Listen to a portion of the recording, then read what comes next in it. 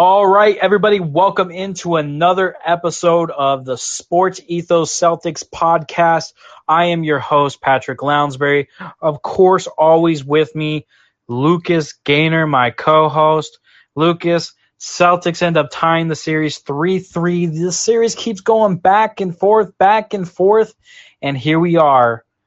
One game left to decide who goes on to the Eastern Conference Finals. How are we feeling today, Lucas? It's a beautiful Saturday. What's on your mind?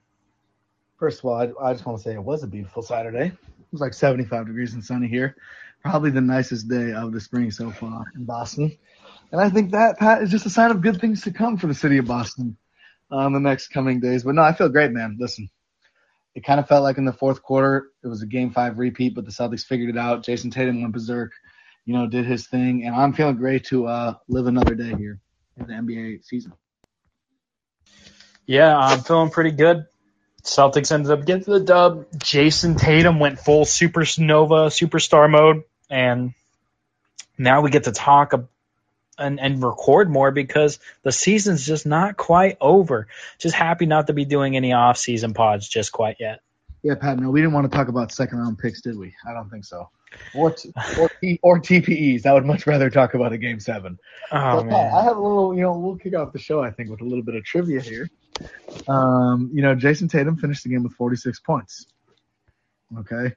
That's the second time he's done that. Had a 45-point or more game in his NBA playoff career. There's only one other Celtic in Celtic history to do that before, to score 45 games in a playoff game at least twice. Who is that Celtic legend? I'll give you a few guesses and some hints, all right, as you guess. Yeah, no, I think I can get this one. Okay. It's got to be the White Mamba, right? Oh, my God. No, Pat, I said 45 points. Not 4.5 minutes, all right, dude. Okay. My fault. I thought 45 minutes, points, same thing, That's going to be very interesting. Let's just say he played in before Brian Scalabrine. That'll be your hint.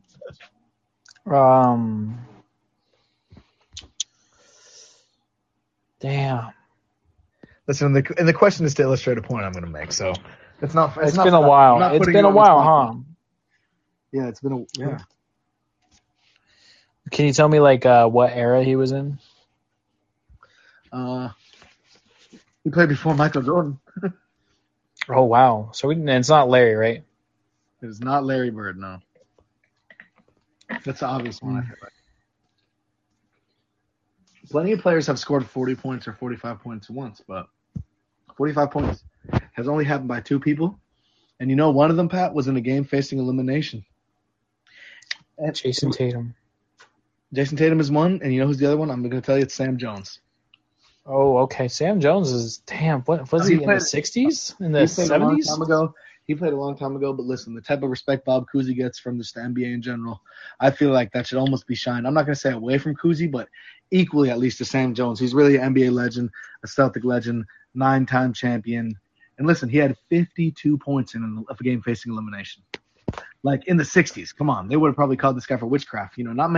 Not many guards were going for 52 back in their day. It was mostly guys like Bob Pettit, George Mikan. But I just want to – basically the point I'm trying to make, Pat, is, like you said, it's been since the 60s. That was the last person to score 2 games of 45 or more points, in the playoffs. That just goes to show that Jason Tatum is doing things that are not normal. And guess what? He's doing it at the age of 24. So, I know it's nerve-wracking going into a Game 7. Are we going to win? Are we going to lose? I'm just glad to know that the Celtics are in good hands for, the next 7 years at least.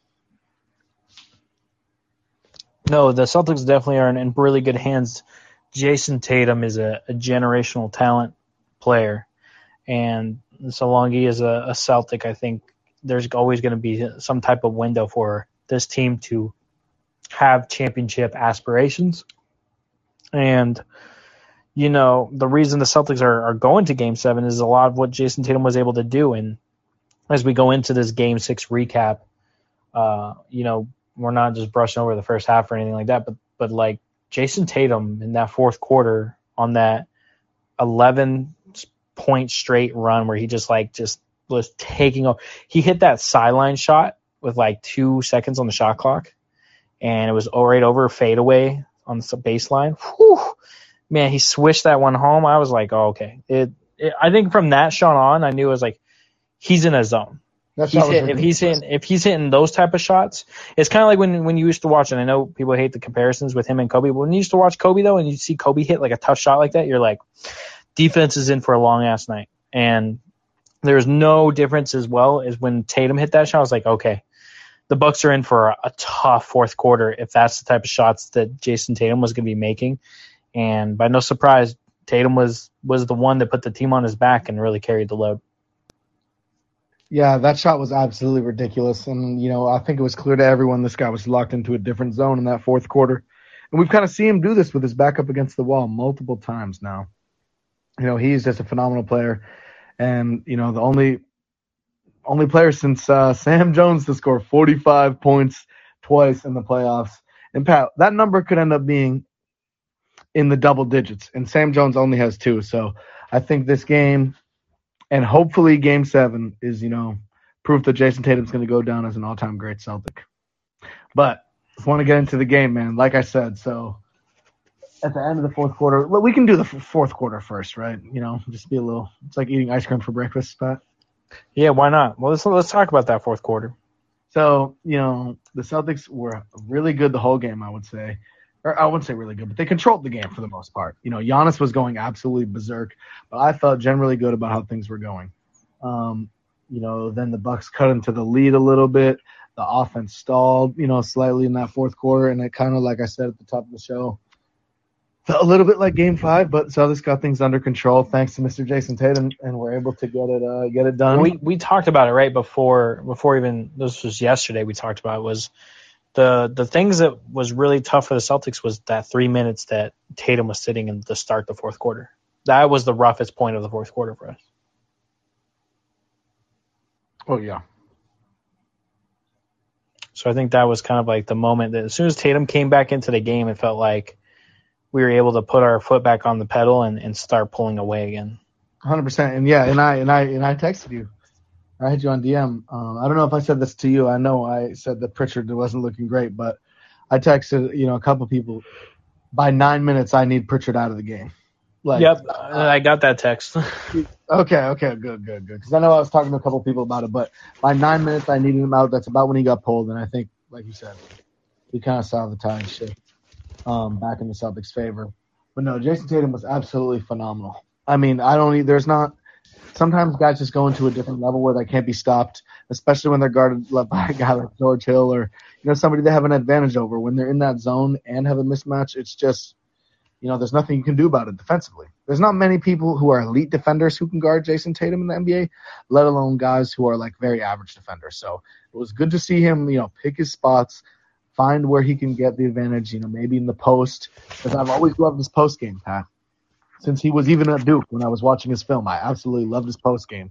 He can really abuse those mismatches there. And guess what? Jason Tatum has grown to be able to play make out of that position too. So it's a win-win for the Celtics, I think, because when he's going into that zone, teams overhelp because they're so scared of getting cooked by him again. And now he has the wherewithal, to make the right play pretty much every time, whether it's a pass or a shot. And a lot of times, Pat, when he's in that zone, the right play is a shot.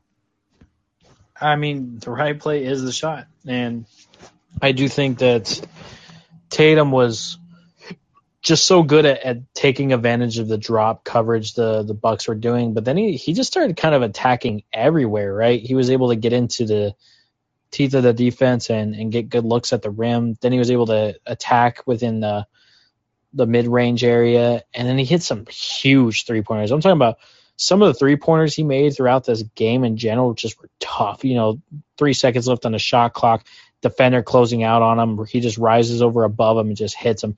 And it's something that, Tatum has in his bag is that he is just so much bigger and taller than most people that, even closing out on him, he should be able to shoot right over you. And he's starting to understand that, I think, to a higher level.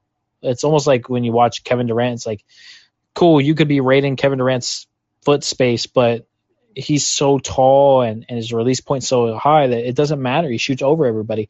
Tatum has that ability as well. to have that type of level of shot selection where he could just shoot over guys as long as it's within rhythm and it's comfortable for him. I like when he's aggressive the way he was, and it was 100%. like selecting his spots, right? It wasn't just three, a three, a three, a three. He was like, all right, I'm gonna drive. I'm gonna hit a mid range. I'm gonna hit this three now. I'm gonna hit a mid range. Go back to the three. Now hit another drive. He was so surgical with the way he did his offense.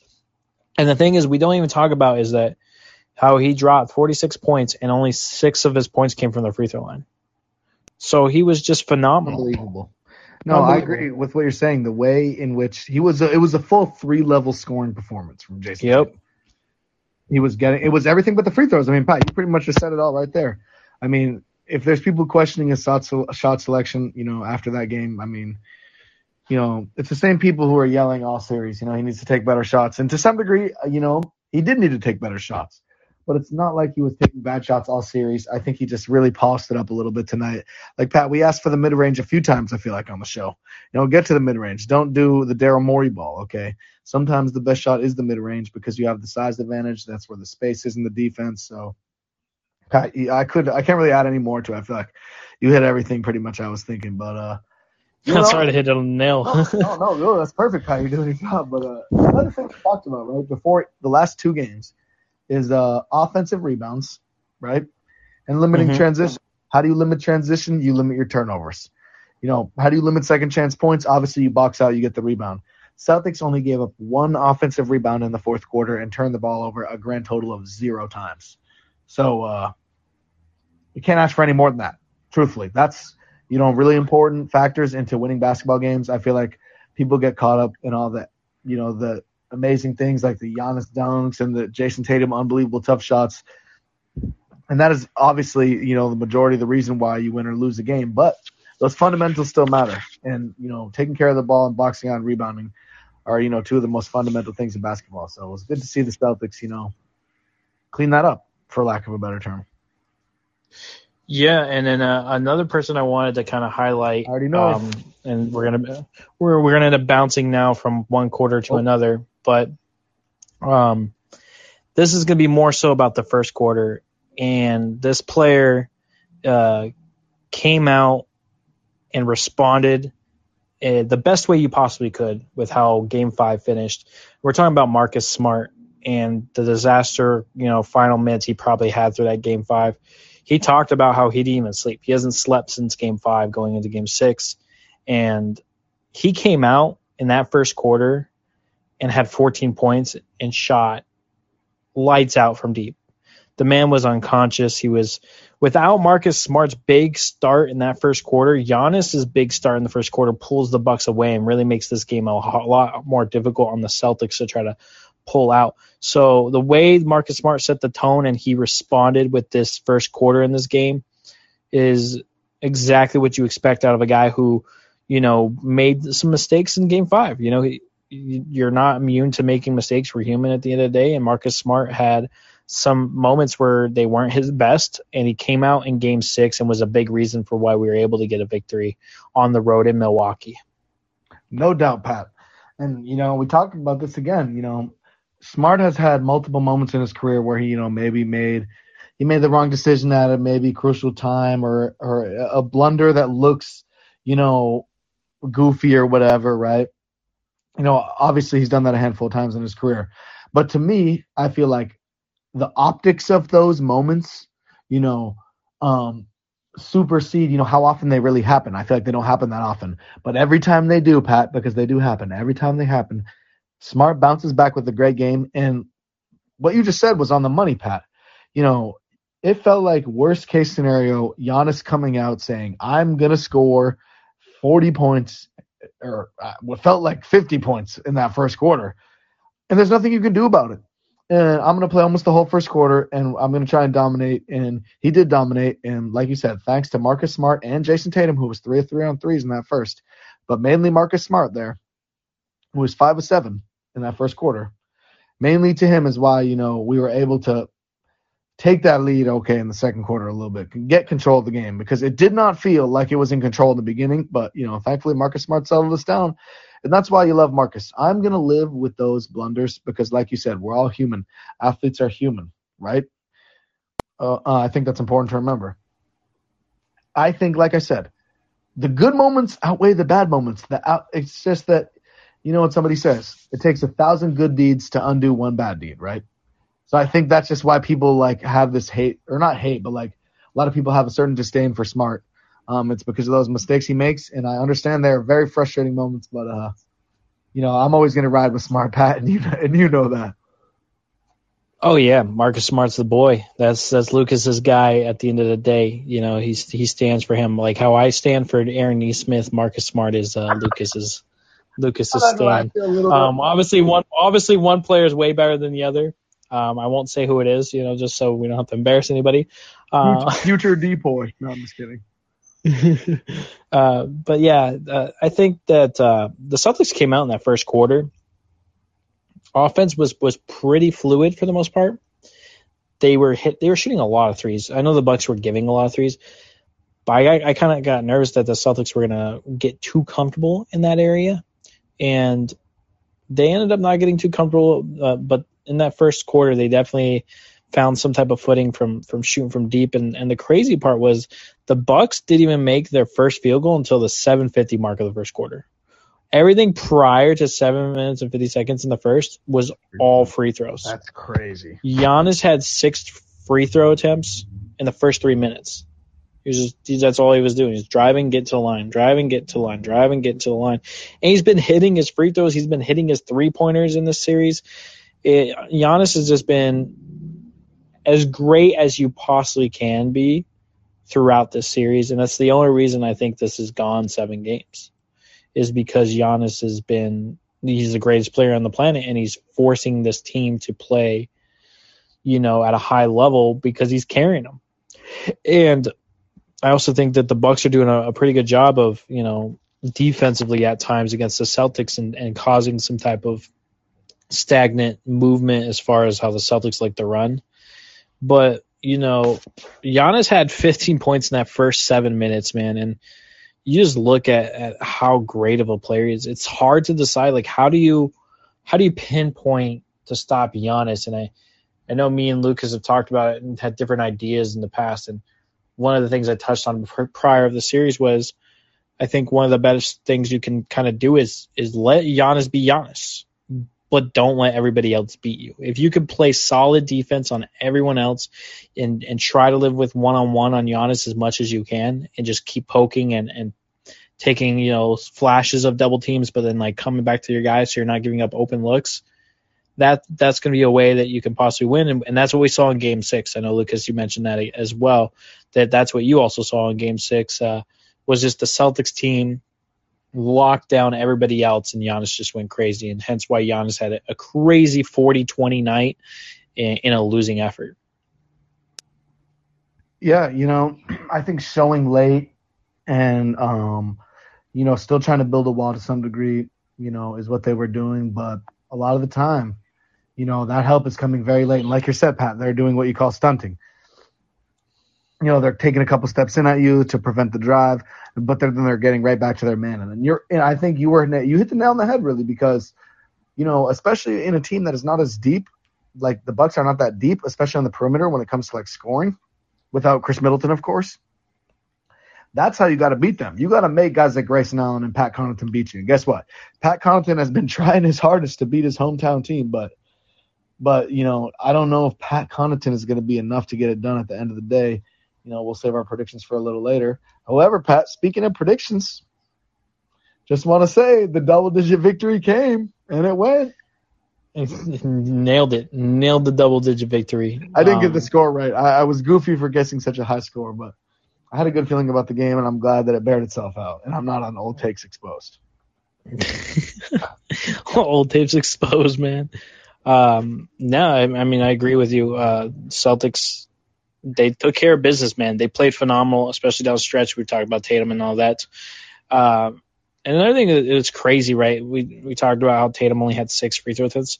I don't mean you text about this, but like, man, we gotta find a way for like, we need to send like some memos to NBA. Like, how does Tatum get just a couple more calls when he drives? Because there are some times, man, that I feel like he is getting abused when he goes to the rack and they will not call anything. I don't like it when people get frustrated and yell at the refs, but sometimes I look at Tatum, I'm like, man, I can't even be mad at you because I'd probably be yelling too. Like, it looked like a clear foul to me too. Like, Tatum just his whistle is never consistent. I feel like sometimes he'll have games where like, all right, they're calling it, and he's going to the line and he has 12 free throws, and in other games I'm just like, man, they've been calling that. Why didn't we get that now? Exactly. The same calls It's that were just a going when he got consistency. 12. Exactly. Yeah, I would agree. It's not that they don't call fouls or that they call too many. I would say it's exactly what you said. Some days I'm like, oh, Jason's getting hacked tonight. Like, he's going to the line 14 times. But, I don't know. In Game 7, I wouldn't expect it, to be completely honest. Do you know can you name when the Celtics shot their first free throw in this Game 6? 9:42 of the second quarter. Close. 6:37 of the second quarter. Almost a quarter and a half without one free throw attempt. Honestly, at halftime, they barely had any free throws. And when I was looking at the second half stats, I kind of said to myself, I think they got to make double-digit free throws here in the second half if they're going to win. And, they did. They missed a lot of them. I should add the context just so that we don't get scolded for it. The Celtics were shooting a lot of threes in that first half. That's true. Like a lot. They hit like 10 of 17 threes in that first quarter and a half. So if you're shooting from deep, you're probably not getting as much contact. Totally get it. Not saying that they should have got more free throws. All I'm saying is that it's just kind of bizarre that they were able to keep up without free throws for so long. So I just want to make that clear to everybody listening. Right. We're not trying to swing it one way or the other. No, listen, so there's the context. The refs are never. It's never the refs' fault. Bad refereeing is a part of sports. You got to factor that into what's going to happen. So, because once again, the refs are human, just like the players. But, I thought to myself, the Celtics, they've absolutely got to make double-digit second-half free throws. And honestly, the lead probably could have been a little more comfortable, Pat, if we didn't miss 7 free throws in the second half. But, I'm not going to nitpick. Listen, we won. The Celtics played a great game, I think. I think there were moments where the offense maybe stalled, but for the most part, it looked good. Jason Tatum was that guy, smart, bounced back amazingly. I can't believe we went this long without mentioning our boy D. White, who had a phenomenal second quarter. Feels like that's 3 great games in a row from him. He's the series leader in plus-minus, Pat, by 20-something. Yeah, it's not even close. He is insane. He's an insane plus on the court. And there's a reason why I feel like we're going to see him be a part of that closing lineup a lot more often. Just his ability to defend at a high level and also just be really good on offense and keeping the flow within the team. So, yeah, Derek White's been really good. Love what he's been able to do and be really aggressive. And he had a crazy second quarter stretch. Him attacking with the mindset of I'm going to go get this layup, because him and Smart really can do that, they can attack, they can get there. And if the help doesn't come, they can finish. And I think driving with that, we've seen it multiple times. So seeing that, that kind of makes the defense have to collapse a little bit more. So then, there's more space on the outside. So I think that's a huge plus, even though he only scored. The reason I say that is he only scored 9 points in the first half. He didn't even score in the second half. But the Bucks remembered that stretch. So when Derek White's coming downhill, they think he's looking for a shot, but he's such a smart player, always making the right decision. That's why we love him. We didn't focus too much on the shooting, which has been better. And not perfect, but better. But he makes the right play. That's what it's all about, Pat. So Derek White, huge impact in this series. I don't think, you got to look a little deeper than the box score to understand that Jay Rich would not be doing maybe the same things here for us. Just the impact, man. Impact is not always in the box score. We've got a lot of players like that. Smart's a guy sometimes where the box score doesn't say everything that he does. You can't put, the hustle that Marcus Smart does into a box score and keep track of it with some type of numbers. It's not possible. There's not a way to track it. So, and Derek White does a lot of those things. It's the little things that end up winning you ball games. Another person that I think we need to talk about, and it's not going to be as positive of a conversation, but I feel like it needs to be brought to the attention of the floor, and it's I want to talk about Grant Williams and the way he has just disappeared and been pretty much no help offensively. He has gotten some really clean looks, and it looks like he's just in a really bad cold stretch. at a time that the Celtics really needed him. What are your thoughts, Lucas, on what do you think Grant Williams needs to do to get back to some of the better shooting days from the regular season? No, simply, Pat, I think he's got to play his game.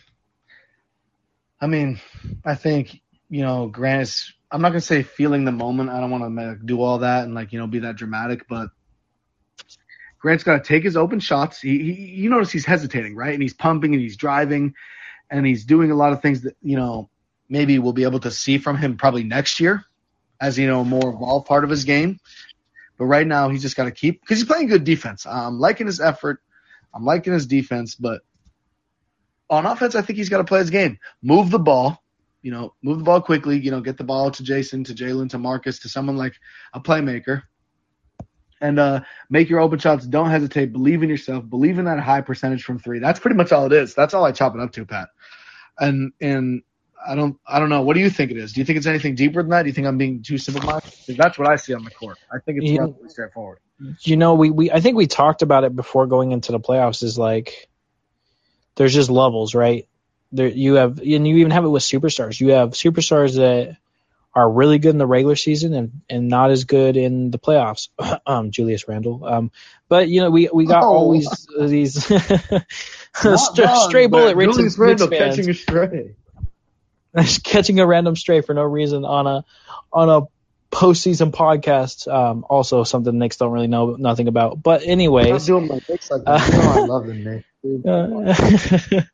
But no, I think Grant is having a hard time, raising to the level in the playoffs, and that's okay to an extent where it's like, role players, that's going to happen, right? They're going to go on like these little flashes and streaks. So I think it's just more of like, this is an experience for him. And I think the more stress and craziness these series go, the better it'll be for Grant Williams' development, as well as, just trying to see if he can gain some consistency. Listen, I just think it's Grant being a younger player. And, not having played in these giant moments like the experience. Big of a role. That's all it is, yeah. I think Grant will be great. And like I said, we'll be able to see some of that stuff attacking off the dribble. Maybe some post-game. I like that. Grant evolve his offense a little bit more. I bet that's what he'll be focusing on now that he got his defense where it needs to be. And maybe we'll see that. But right now, Grant just needs to, and I get it. From Grant's perspective, he believes in himself to do these things, and I'm sure he probably will be able to do these things. But right now, just got to make your shots, trust yourself, make the right play, keep the ball moving. And, honestly, Pat, he's been, playing less minutes. Yeah, he had that Batman game, though, in the Nets series. So, and also, no, and then my other thing is, I think this is indicative of it. I saw this the other day. Grant asked Ime during the year, why don't you ever run a play for me like you'd run Jalen or Jason? Like, I can get a bucket. So Ime does it, right? He does it one time. And he got blocked at the rim. And OKC's point guard, Shai Gilgeous-Alexander, blocked him at the rim. And he said that was his one chance and that was his only chance. So I just think that Grant's not at that point in his game yet. And honestly, one of my beliefs is that Grant will ascend to that level. That's why when people are complaining about paying him $12 million a year, I'm all good with that. Because I think Grant's going to continue improving his offensive game. But that's a conversation, Pat, for July. Okay. That's definitely a development off-season podcast that we can definitely get into. Yes, but I think Grant – listen, I'm hopeful Grant will be good for Game 7, but right now I'm riding with Derek White personally. He's a more experienced player. He's had he's had a 40-point playoff game, if you can believe that. Okay, so this guy's built for it, and he's had a little bit more experience, and I kind of like what he brings offensively and defensively in this Bucks matchup when they're going with Giannis at the 5, which is what they're doing in the fourth quarter. So I like Derek White, but I'm not out on Grant at all because of his struggles. I think, like you said, it's inexperience, and hopefully he'll relax if the Celtics are able to pull out a win on Sunday. I agree with you. And then, folks, also, I just wanted to say there is no such thing as a fantasy offseason, only the pre-draft season. And here at Sports Ethos, the pre-draft season has already begun. Our expert analysts are churning out more and important lessons learned and draft analysis on the incoming rookies so you can get a jump on your prep. We'll have incredible free agency and summer league coverage as well, but only if you're a part of our premium member team. Head to sportsethos.com now and click on the premium tab to grab a fantasy pass today. Seriously, you just got to go and get yourself one extra lunch per month, because you just cook yourself a meal at home. Save yourself a day for going out to eat, because the pass is only $5.99. So make sure you guys head over to Sports Ethos and get that subscription so you guys can get ahead of the game and get access to our wonderful analysis over there at Sports Ethos. Yeah, man, we're talking about – yeah. Listen, I just want to say, Pat, if you play fantasy sports for money, you got to invest money to make money. You know what they say, scare money don't make money. So, those guys are going to give you great tips, help you win your league. The profit's going to be a lot bigger than $5.99 a month. So you might as well do that. And guess what? If you play for free, how much do bragging rights mean to you and your friend group? I bet they mean a lot. So, it's still helpful there. So, go on over and make sure you get the pass from us here at Sports Ethos, man. And, those guys are over there. Help me out, win some money. So, hey, I'm just saying they help me, so let them help you. And let them help you guys, yeah. And let's go back into some more things in this game here. We got so much still left, I think, to cover with this game. And thing that really was nice about Game 6 was the Celtics were able to – they survived the third quarter a lot better than they have lately. In the third quarter of this game, I thought the Celtics did a really good job of taking some punches from Milwaukee and then being able to stretch the lead back out to 13 points before going into the fourth quarter. Now, mind you, this is what's going to allow Jason Tatum to sit those first 3 minutes of the fourth quarter, which, the Bucks are able to kind of go on a run and bring the score within 6, right? And then Tatum come back onto the court in that 9:37 mark of the fourth. And that's just really, honestly, with just really a terrible run for the Celtics. The fact that as soon as Tatum is gone, it gets rough. It gets rough really quick. And Tatum came back in and put the wheels right back on the car and said, you know what? I'm in the driver's seat. Y'all can just hop on in and we're going to get going here. And then Tatum started hitting some tough shots. And even had that point where we talked about he had 11 straight. But then there was a moment in this fourth quarter that I think was actually huge for the Celtics. And it came from Ime when he called a timeout. They had 4, and he used one of them just – even when we had the ball and we just got to stop and we were playing well. And it just seemed like he used it just to give Tatum a break down the stretch. And then a couple minutes later he ended up using a third one just to get him another one. And it was just a smart thing because it allowed Tatum kind of catch his breath of it, because he definitely was putting in so much work in that fourth quarter. But shout out to Ime with just the awareness of his ability to read the floor and get that timeout call, which I thought was super timely. Yeah, 100%. Listen, that's one thing I love about Ime is his willingness to use our timeouts. I never understood why coaches let long stretches, obviously when you're playing poorly, but also if you're playing well, just to get things back settled down. I'm right there with you, but I absolutely love that about Ime. If I was to nitpick about Brad, it would be that he, never would call timeouts when I felt like we were getting killed. So I'd love to see that our coach now, no disrespect, Brad Stevens, but, the coach we have now, he's a little quicker with the timeouts. Also, speaking of Brad Stevens, Pat, can't believe he was not a top 3 executive of the year candidate. Ridiculous, in my opinion. Fifth is disrespectful, man. And insane. Brad, listen, my hot take at the beginning of the year, well, at the time it was hot, but I don't think it's hot now, is that I thought Brad would exceed who he was as a coach, as a front office guy, as a president of basketball ops, because he just seemed like he was the perfect fit. And I think listen, it's hard to say it was better already because he was such a great coach. Like, it was a really awesome coach, but he's already proven that he's a phenomenal executive. So, No, I agree. I think Brad Stevens deserves a lot more credit than when he got. You're talking about a guy who added Derek White. He got, in the offseason, just think about the offseason he had. Gets Dennis on a really cheap deal. Gets Josh Richardson on a 2-year cheap deal. Ends up flipping these guys later down in the season for Derek White and getting Daniel Tice back on the roster. Pat, Dennis Schroeder being our point guard feels like 2017 right now. It seems like it was long ago, but he was knock on wood, but the Celtics end up winning a championship. Like, Dennis Schroeder gets a ring. That is crazy. Dennis Schroeder could be an NBA champion. Mm-hmm. And I think, not to like kind of slander Schroeder here, but I think you see the difference in which the Celtics have, that other point guard outside of Smart be a guy who is not going to be stuck with the ball in his hands and is willing to move it first, like right as he touches Not the a ball. scoring guard is the answer there. It's non-scoring guard. Not a guy who's coming in looking to score White first. Be a scoring guard. He can be, but the thing is, mindset-wise, is like Dennis is like, when he comes in, he's looking to score. That's his number one. That's his skill. He's a scoring guard. Yeah, and that was the when Derek White comes in, that's not like he can do it, but that's not his mindset, and that's not like what he's coming in to do all the time. 100%. No, 100%. And I'm glad. And exactly, I'm just saying, you see how big of a change that really makes for the Celtics. And by God, it's made a big one.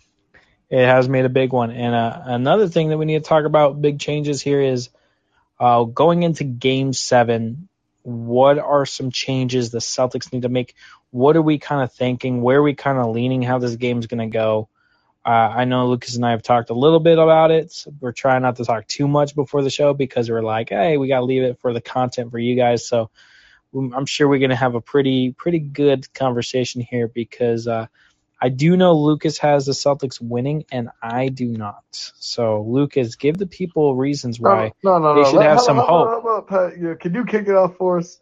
Listen, I want the good news to come second, so everybody leaves happy. All right. So. all right. That's fair. So we'll go into my reasonings here. All right. I look at the matchup, and I have this question for Lucas here. I'll save for after I make my point, but I just see this team, and I go, okay, both teams have just been back and forth. No team has won 2 in a row, and I don't even look at home court advantage as something to even have an advantage of in this series because of how it's played out. It just hasn't mattered as much. And I feel like all the games have had a similar feel to them, right? No team ever felt like they were just blowing the roof off the other team. They just been evenly matched, just like 2 Rams batting ahead. And Giannis is just not a guy. He's in his prime.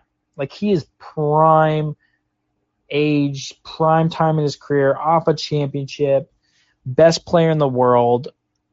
And I come to think to myself, I'm like, in a deciding game 7, you just have to lean towards the team that normally has the best player. And asking Tatum to match Giannis twice in a row in elimination games is a very, very hard thing to ask from someone, and I'm not saying that Jason Tatum can't do it. It's just going to be really a hard opportunity for him. So I want to see here what the Celtics have in them. I do have the Bucks pulling it out because I do think that Giannis is a generational talent, and it just seems like a legacy type of method for somebody who's so great in his prime to kind of find this adversity and get over it. And my question would be to you, Lucas, is do you think the talent gap between Giannis and Tatum is bigger, or do you think the talent gap between the actual teams is bigger in this series? So, I mean, let's do it. Let's go down the list then. So, you got Giannis and Tatum. Okay. You got, who's the second best player? Drew and Jalen. I feel like that's 50-50 to me personally. About a slight edge to Drew, but that's 50-50. Who's the Bucks' third best player right now? Covington. Connaughton, right? Connaughton. Yeah. Okay. Yeah. Okay. Who are you taking? Pat Connaughton or Marcus Smart? I'll take Marcus Smart. Okay. Yeah. Who's the fourth best player? Probably what? Who would you say? Bobby Portis, maybe? Grayson Allen? Bobby Portis. Who are you taking? Al Horford. Al Horford, yeah. Al Horford all day. All right. So let's go Grayson Allen or Derek White. Who are you taking? I would take Derek White. All right, who's the next player on the list for the Bucks? I would say maybe – actually, we were kind of disrespecting Brook Lopez. But let's just say Brook Lopez or Grant Williams. I'm taking Brook. 10 minutes a game, Brook? 15 minutes a game, bro. I'm taking Brook because of his ability to rim protect. And that's It's a very totally fair clear argument. when And I him think, and Giannis are on the court together. That's when the Celtics have to settle for threes. and And the only time it works is when we are hitting threes at a very high clip, and that's and you're rare. not wrong, about that. And so, okay, fine, you can take Brook over Grant. Listen, Grant, the series is not very indicative of it. I don't think either of the players have played well this series, but I can obviously understand the rim protection logic. But I think we also saw the amazing defense of Grant Williams in a different way. So I would honestly probably take Grant just because of functionality and youth and switchability.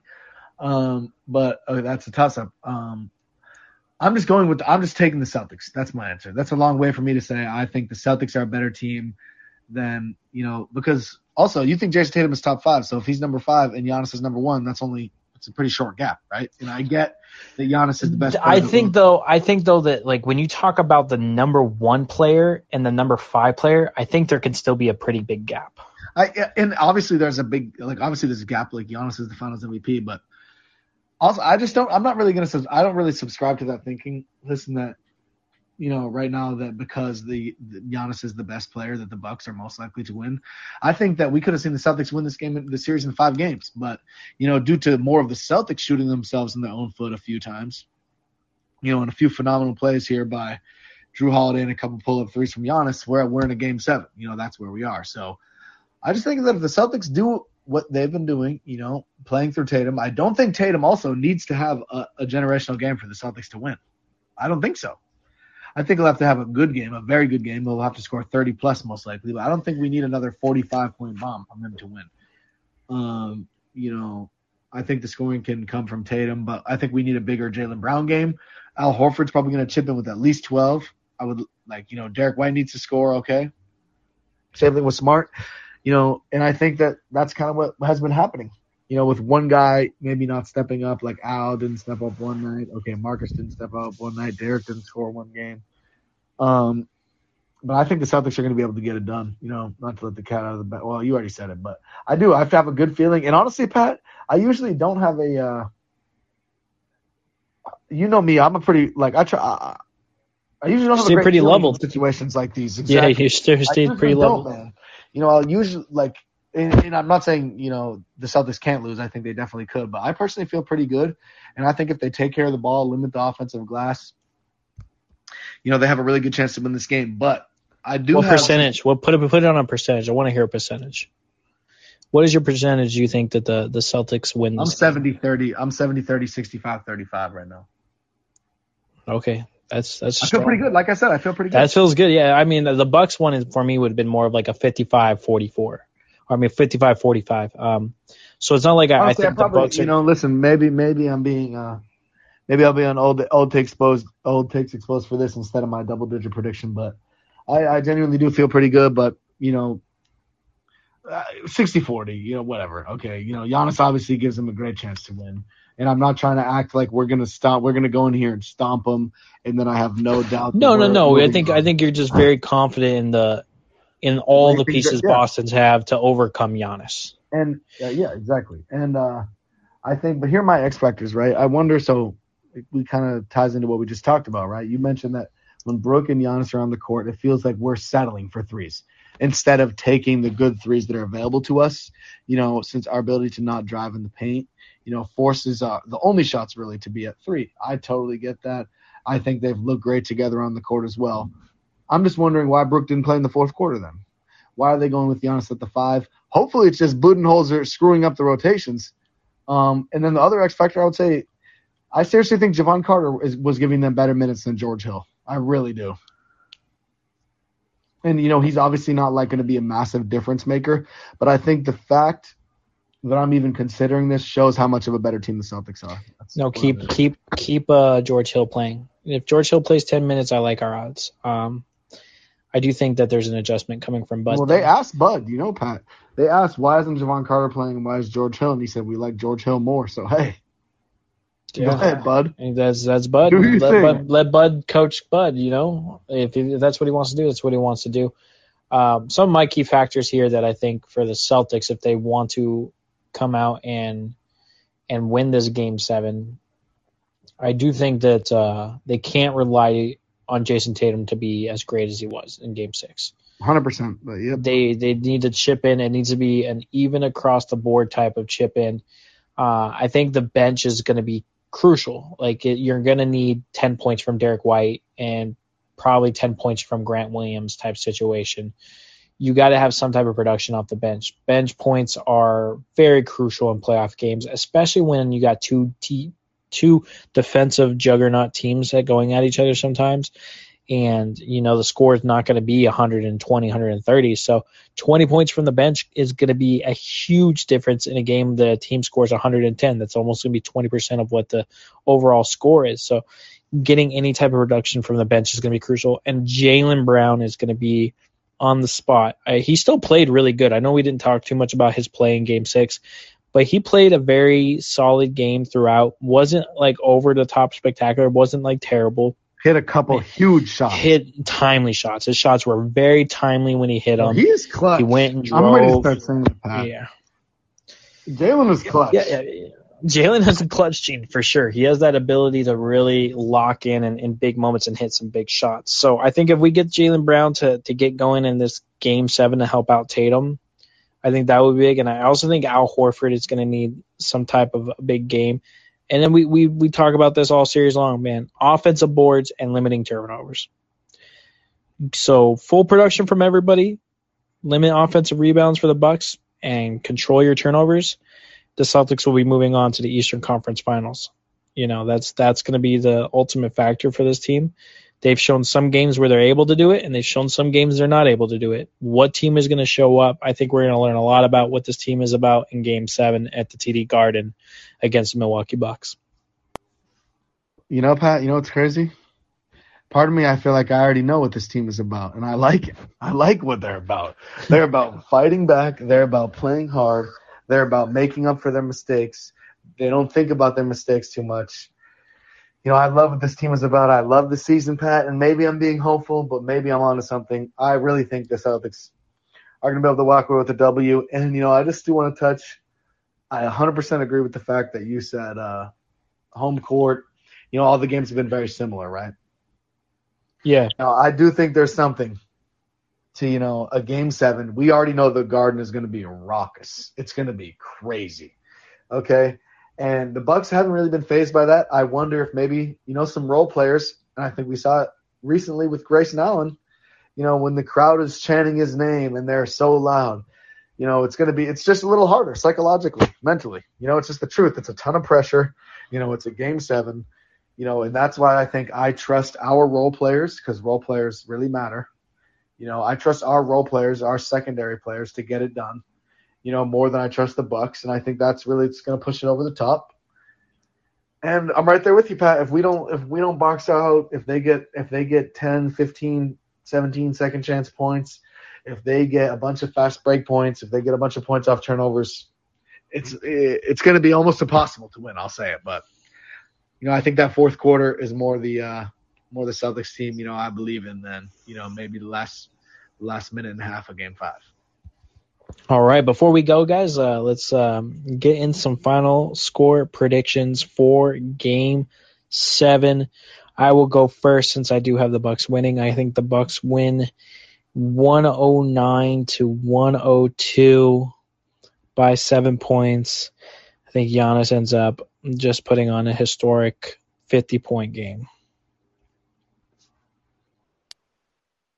Okay. I can't say I like your prediction, Pat, but I totally respect it. Okay. Giannis could go for 50. The Bucks could very well win, but my prediction, similar score. I have them at 107-103 in favor of the Boston Celtics. Okay. Obviously a 4-point game. It's a close game, going to be a battle. I think the Bucks are going to do the same thing. They're going to make that push in the fourth quarter.